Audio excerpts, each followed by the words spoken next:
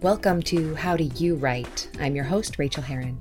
On this podcast, I talk to authors about how they write, what their process is, and how their lives fit together. I'll keep each episode short so you can get back to writing. Well, hello writers. Welcome to episode number 197 of How Do You Write? I'm Rachel Herron. Thrilled that you're here. It is a mini bonus episode today, although it might not be so mini because I got some things to say and I've got a bunch of questions to answer. So stick around. What is going on around here? Big news. You may have already heard, but J. Thorne and I have stopped doing the Writers Well for many really good reasons. But if you are a fan of the show, don't worry, Mom and Dad are not divorcing. We are still together, just not doing the show anymore. We love each other just as much, but we're both going kind of new directions in our careers, which you all will hear about as we move forward.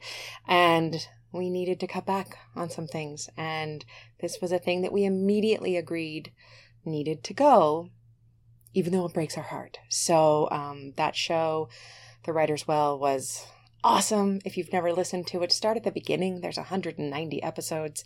And basically we talk each other through the process of becoming full-time writers. I had only been one for a few months when we started the show, and he became one the next year. And we've been talking to each other for the last 4 years, and it's been wonderful. And I miss him already. I miss the listeners already. But it gives me more time to do the things that are important to me right now. So that was a big thing that happened this week. And what else? I am about to finish the last revision of Hush Little Baby before copy edits. And I always say it, but I'm always discovering again that this is the sweetest spot. All the words are in the right place. They're going to stay. And I'm just massaging them and making them better and fixing a little bit of plot stuff, and a little bit of character stuff, but very minor. So it's really, really enjoyable and fun. And I should have that done tomorrow. So that's exciting.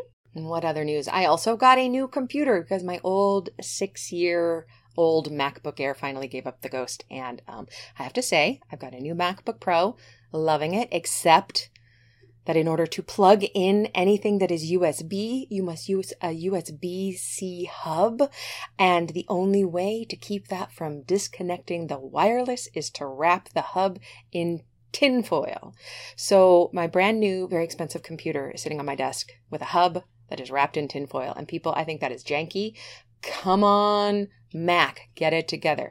However, I love everything else about it. And perhaps my computer won't crash all the time, including when I am making podcasts and videos and being on Zoom. It's pretty important. So that is fun. Shout out again to YNAB. You Need a Budget, ynab.com. They are the ones who taught me how to use money at a very late age and allow me to do things like put money away every month for the new computer. So even though this was an expensive computer, I just moved the money over from where I had it in a special savings account for our next computer in our family and paid it off in full. And that gives me a lot of pleasure and a lot of pride. Honestly, we put it on the Apple Card in order to get like the money back, but I just paid it off and it felt so good. It felt so good to be able to do that. So if you struggle with money, if you struggle with debt, ynab.com got us out of $125,000 worth of debt. So it was no small thing when I learned how to use money. Long after I should have known how to use money. So yes. Gonna answer some questions, but first of all, let's talk politics just for a minute. You listeners are so wonderful. I got some pushback emails and comments from the last show in which I kind of castigated Trump. And what I love is that many of us all agree that 98% of us want the same things. Even if we are on different sides of the political spectrum, we want to be happy. We want to be free. We want the people who are not treated fairly and equally now to be treated fairly and equally. We all want that. We want our families to be safe. We all want to be loved. And I love that kind of reaching across the aisle. We're humans. That's what we want, even if we're using different words and different rhetoric. However, I would like to talk just a little bit about some stuff that has been happening and how I feel about it. It's been another emotional week. And first of all, real quickly, COVID deaths in the United States of America have reached 180,000.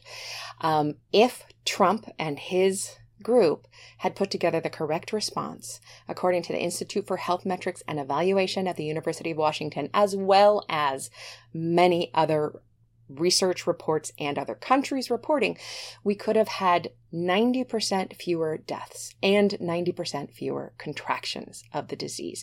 That means that 18,000 people would have died, not 180,000 people who have died because we did a bad job. Everybody else in the world, most countries have locked down COVID.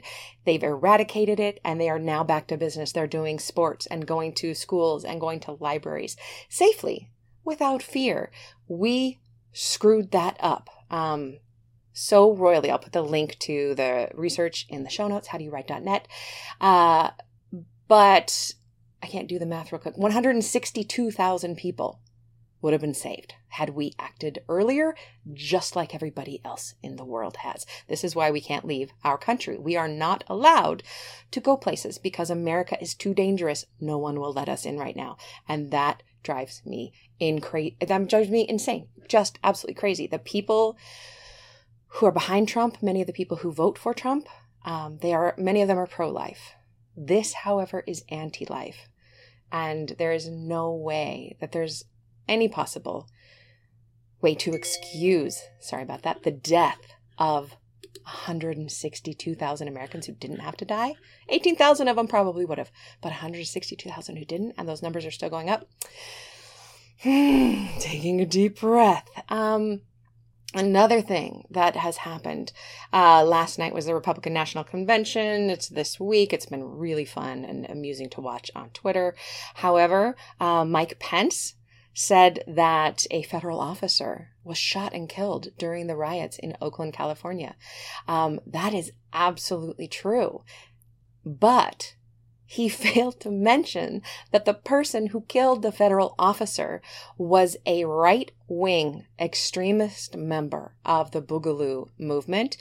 Stephen Carrillo, he's a 32-year-old Air Force sergeant who came into town in order to perform this killing during the BLM protests. He is a right-wing extremist, and Mike Pence absolutely deceived people when he tried to cast it off that the riots had killed this officer. No, Stephen Carrillo did. He is now in jail for it.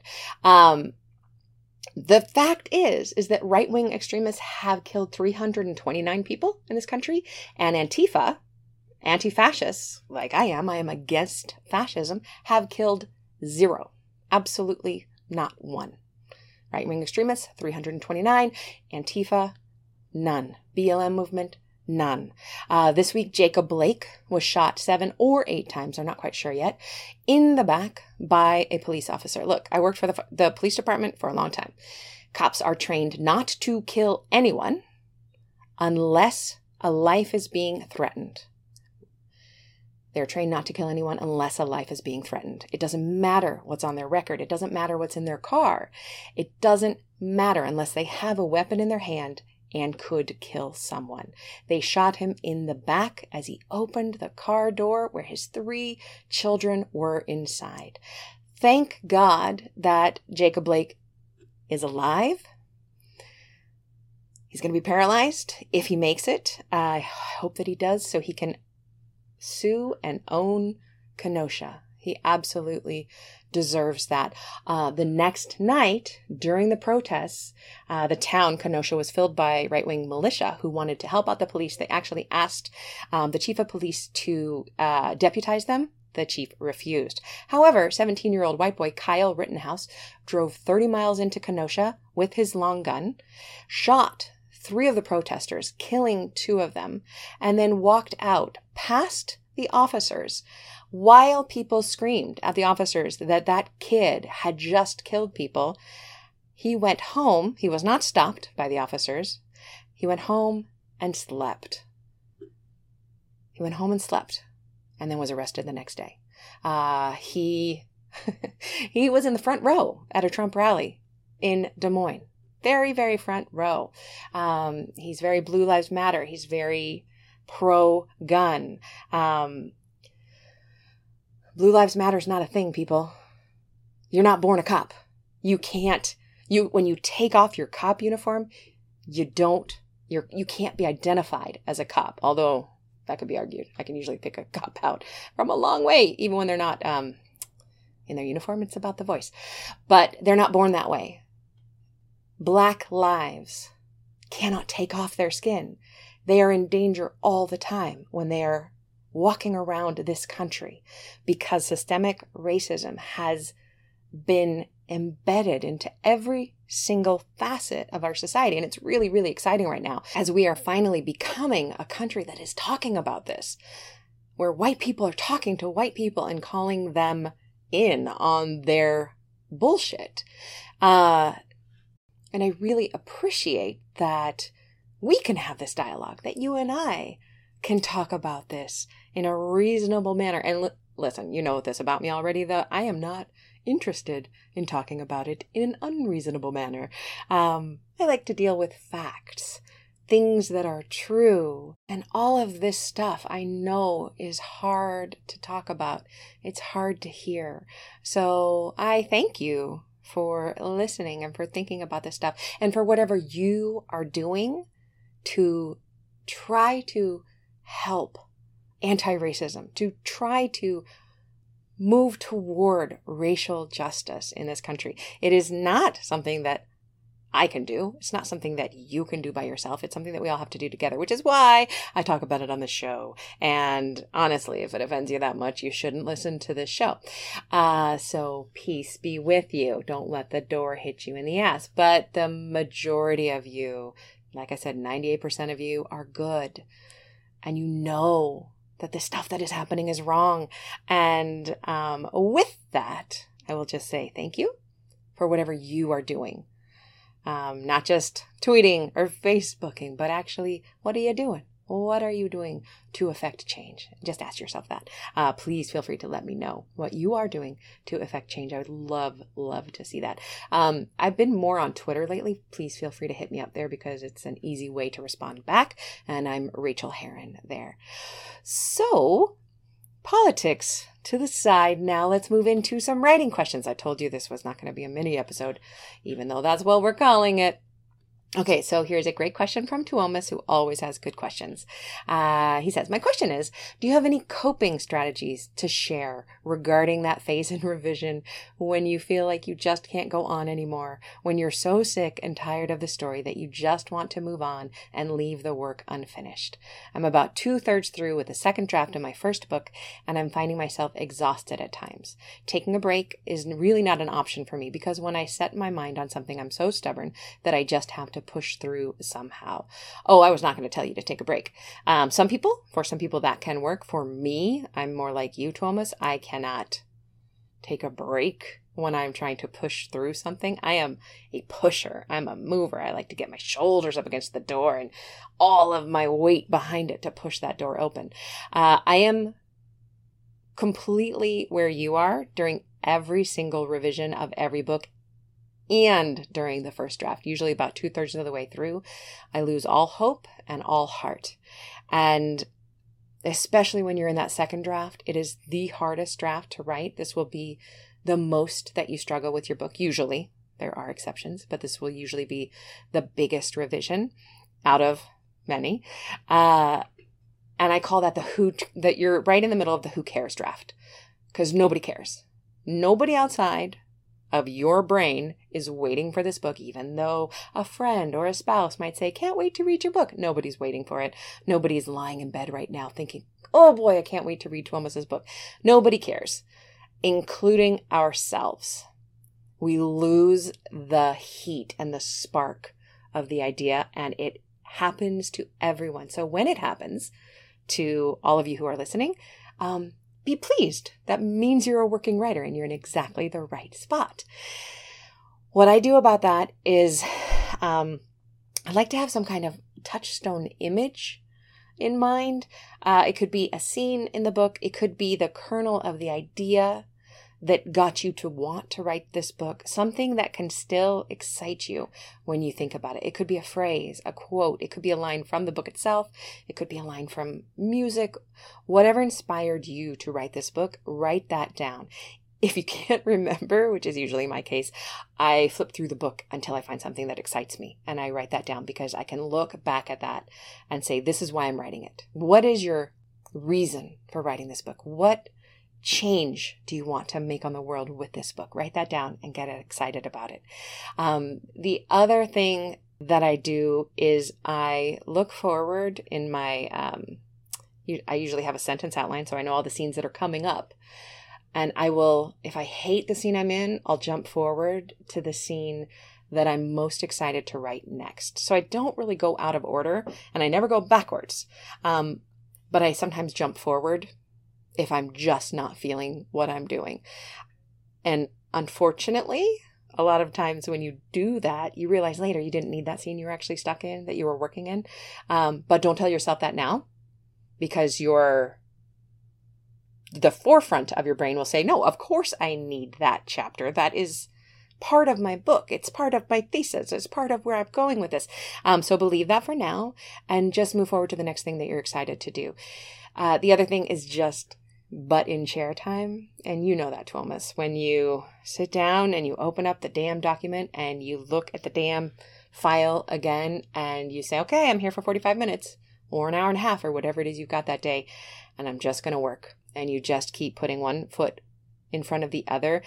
The problem with the who cares draft feeling is it can last for a while. I usually want to get out of it in a couple of days. And honestly, it usually takes me a couple of weeks, maybe up to a month to get out of. And that is just sitting in the chair every day, kind of dreading what I'm doing, disliking what I'm doing, and every once in a while catching something that is really beautiful and feeling, okay, maybe there's something in this book.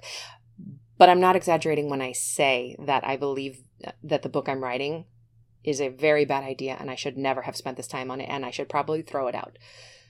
It's not an exaggeration. That is how I feel, and that is how a lot of writers feel when they are in the position you are in. So just remember that you are doing it right and keep moving forward.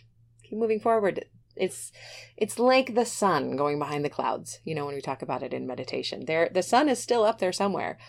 It just takes a while for those clouds to move out of the way. And the only way to move those clouds is to keep doing the work. So that's a terrible mixed metaphor, but you know what I mean. Thank you, Thomas. You always give the best questions. Maggie, also an excellent question asker. Hello, Maggie. She says, you have mentioned a few times that you keep getting edits that your thrillers are emotional more than stabby. And we know you write gorgeous women's fiction. Thank you. So what prompted the move to thriller and what keeps you wanting to write in it? So I love reading deep, dark women's fiction that is about family drama, family trauma that needs to be fixed. I love writing it and I love reading it because I am good at character work. I am good at knowing how people relate to each other and how badly wrong that can go. However, I'm one of those people that in difficult times, I like to read books in which the people are having a harder time than I am. Many people during difficult times, like we're all going through right now, many people reach for lighter, happier, softer books. And I do that sometimes. I know I told all of you about The House in the Cerulean Sea, which was just one of the lightest, most delightful books I've read in years. And that just cheered me up. But other times I like to know that this woman is going through terror, trouble, stalking, whatever it is. And my heart beats faster and I'm lying in bed reading and I know she's going to be okay because I'm reading this book. I can think of one exception of a thriller where that wasn't true and I'm still mad about it. But I won't say it because I don't want to spoil anything. But if you read it, you know which one I'm talking about. And so for thrillers for me kind of give that happily ever after that a lot of people get from reading romance. Thriller gives me usually the feeling that everything is going to be okay. Tana French, no spoilers. Tana French has done a couple of books in which it doesn't end up okay, but somehow she manages to meet and surpass reader expectations. So that can be done too. But that's why I write it, because I love it so much. I would say the majority of the books I read are thrillers, followed by memoir, followed by women's fiction and nonfiction. I do read quite a bit of nonfiction too. So yeah, I write all those things. Because I love all of those things. Thanks. That's a good question. And then Maggie says, authors rave about your retreats, Europe and local. Do you see a place or value in virtual retreats with the new normal? If so, what core elements of your in-person retreats would be essential to retain in a virtual format? I love this question, Maggie, because I am putting together, as soon as I get this deadline done and another deadline, I'm putting together a virtual retreat. So I will keep all of you posted. But I have been to a couple of virtual retreats, and I went in highly skeptical, thinking, I'm at my house, I'm on Zoom. This was actually pre-pandemic even. How can this be a retreat? And it depends on how the retreat leader structures it. Basically, when you're doing a virtual retreat, the retreat leader should put a very clear box around the time in which you are inside that retreat. So everyone who is attending needs help delineating that space for themselves so that it isn't a normal day. It's not a work day. It's not a day where the kids are swinging from your arms. It is a day that you need to be supported, to be available for the retreat, for the other participants, to do the work. And I honestly think it can be just as good as an in-person retreat, and maybe even better because you get to sleep in your own bed at night. And I have such sleep issues. I love doing the retreats, but I never sleep on them, honestly, because of those sleep issues. So I love going to bed in my own bed. I think I'm going to do a 1-day retreat to start. And if that goes well, I might branch it out to a 2 or a 3-day retreat, but that would probably just be in the mornings, because 2 or 3 days of sitting in front of Zoom doing things, that would be too much for anyone.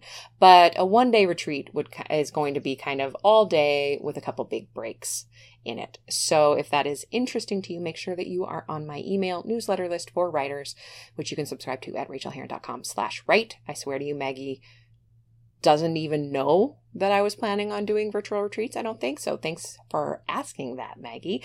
Also, Maggie, you know me really well. If there's something that I need to put into my retreat that you want to make sure I don't leave out, let me know. Speaking of the retreats, though, I cannot foresee a time where I am going to feel completely comfortable leading an out-of-country retreat again. I am still out $20,000 from the hotel in Barcelona from March. They tell me every single month that they are refunding the money this month, and I still don't have it. So I'm, really gun shy. That money belongs to my retreatants, and I haven't been able to give back to them. And that is essential for my mental health. So it's going to happen. I will get that money. But I am once bitten, twice shy. I am really nervous about leading another retreat in these days. Besides, who knows when we're going to get to leave the country. So until then, virtual retreats, I think, are going to be really fun and awesome and useful. And that goes for anybody. Anybody can write to me, tweet at me, and tell me what you would like to see in a virtual retreat. That's going to be fun to put together.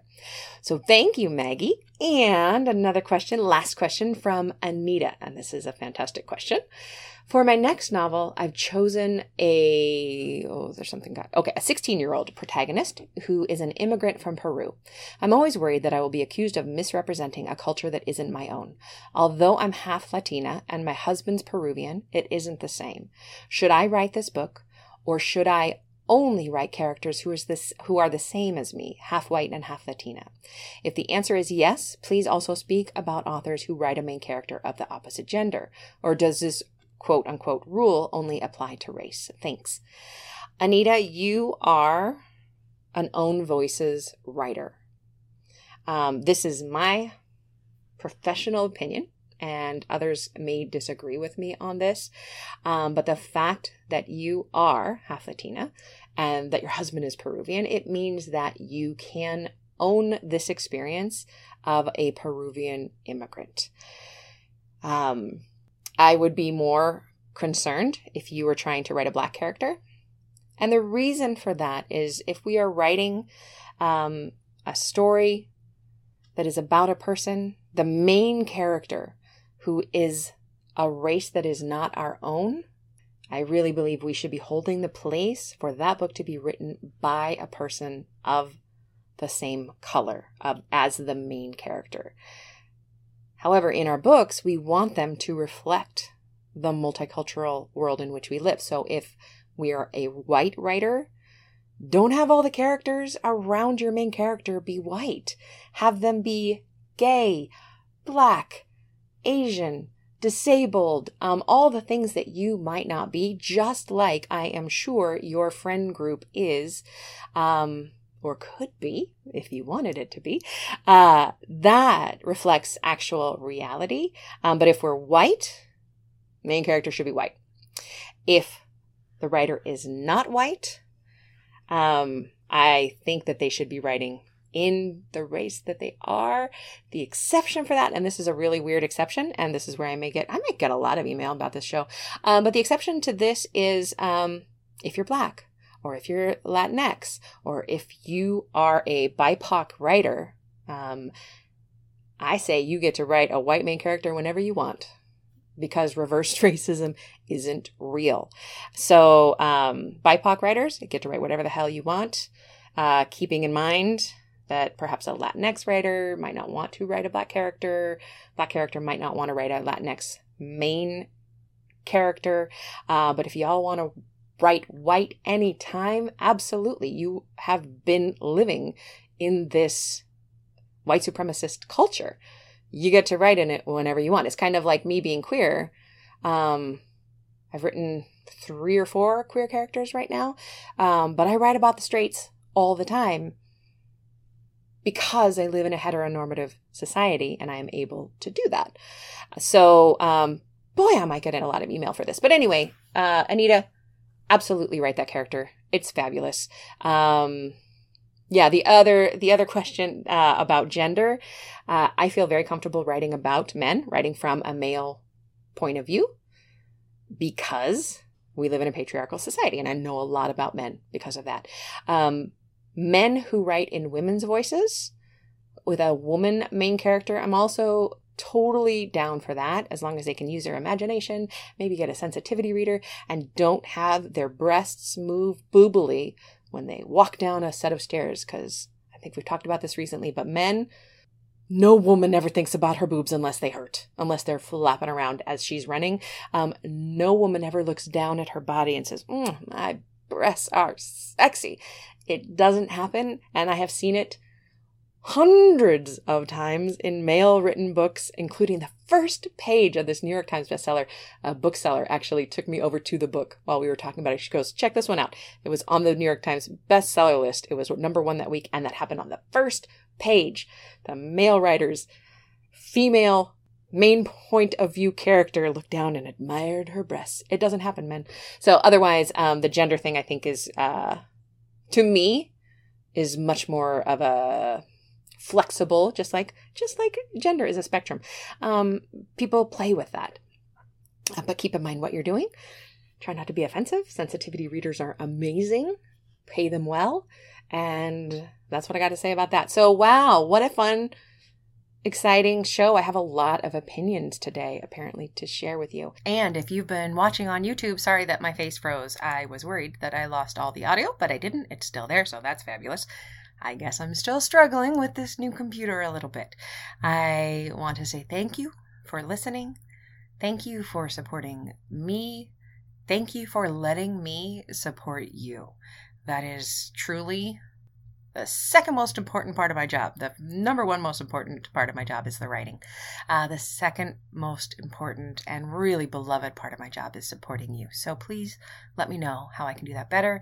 If you would like to pledge to Patreon at the $5 level, I can be your mini coach too and answer any of your questions. That's at patreon.com/Rachel. And I hope that y'all have a good week, that you stay safe from hurricanes and fires and floods and COVID, and remember some self-care as well as getting some writing done. Okay, my friends, we'll talk soon. Thanks so much for joining me on this episode of How Do You Write? You can reach me on Twitter, Rachel Herron, or at my website, rachelherron.com. You can also support me on Patreon and get essays on living your creative life for as little as $1 an essay at patreon.com/Rachel, spelled Rachael. And do sign up for my free weekly newsletter of encouragement to writers at rachelherron.com/write. Now go to your desk and create your own process. Get to writing, my friends.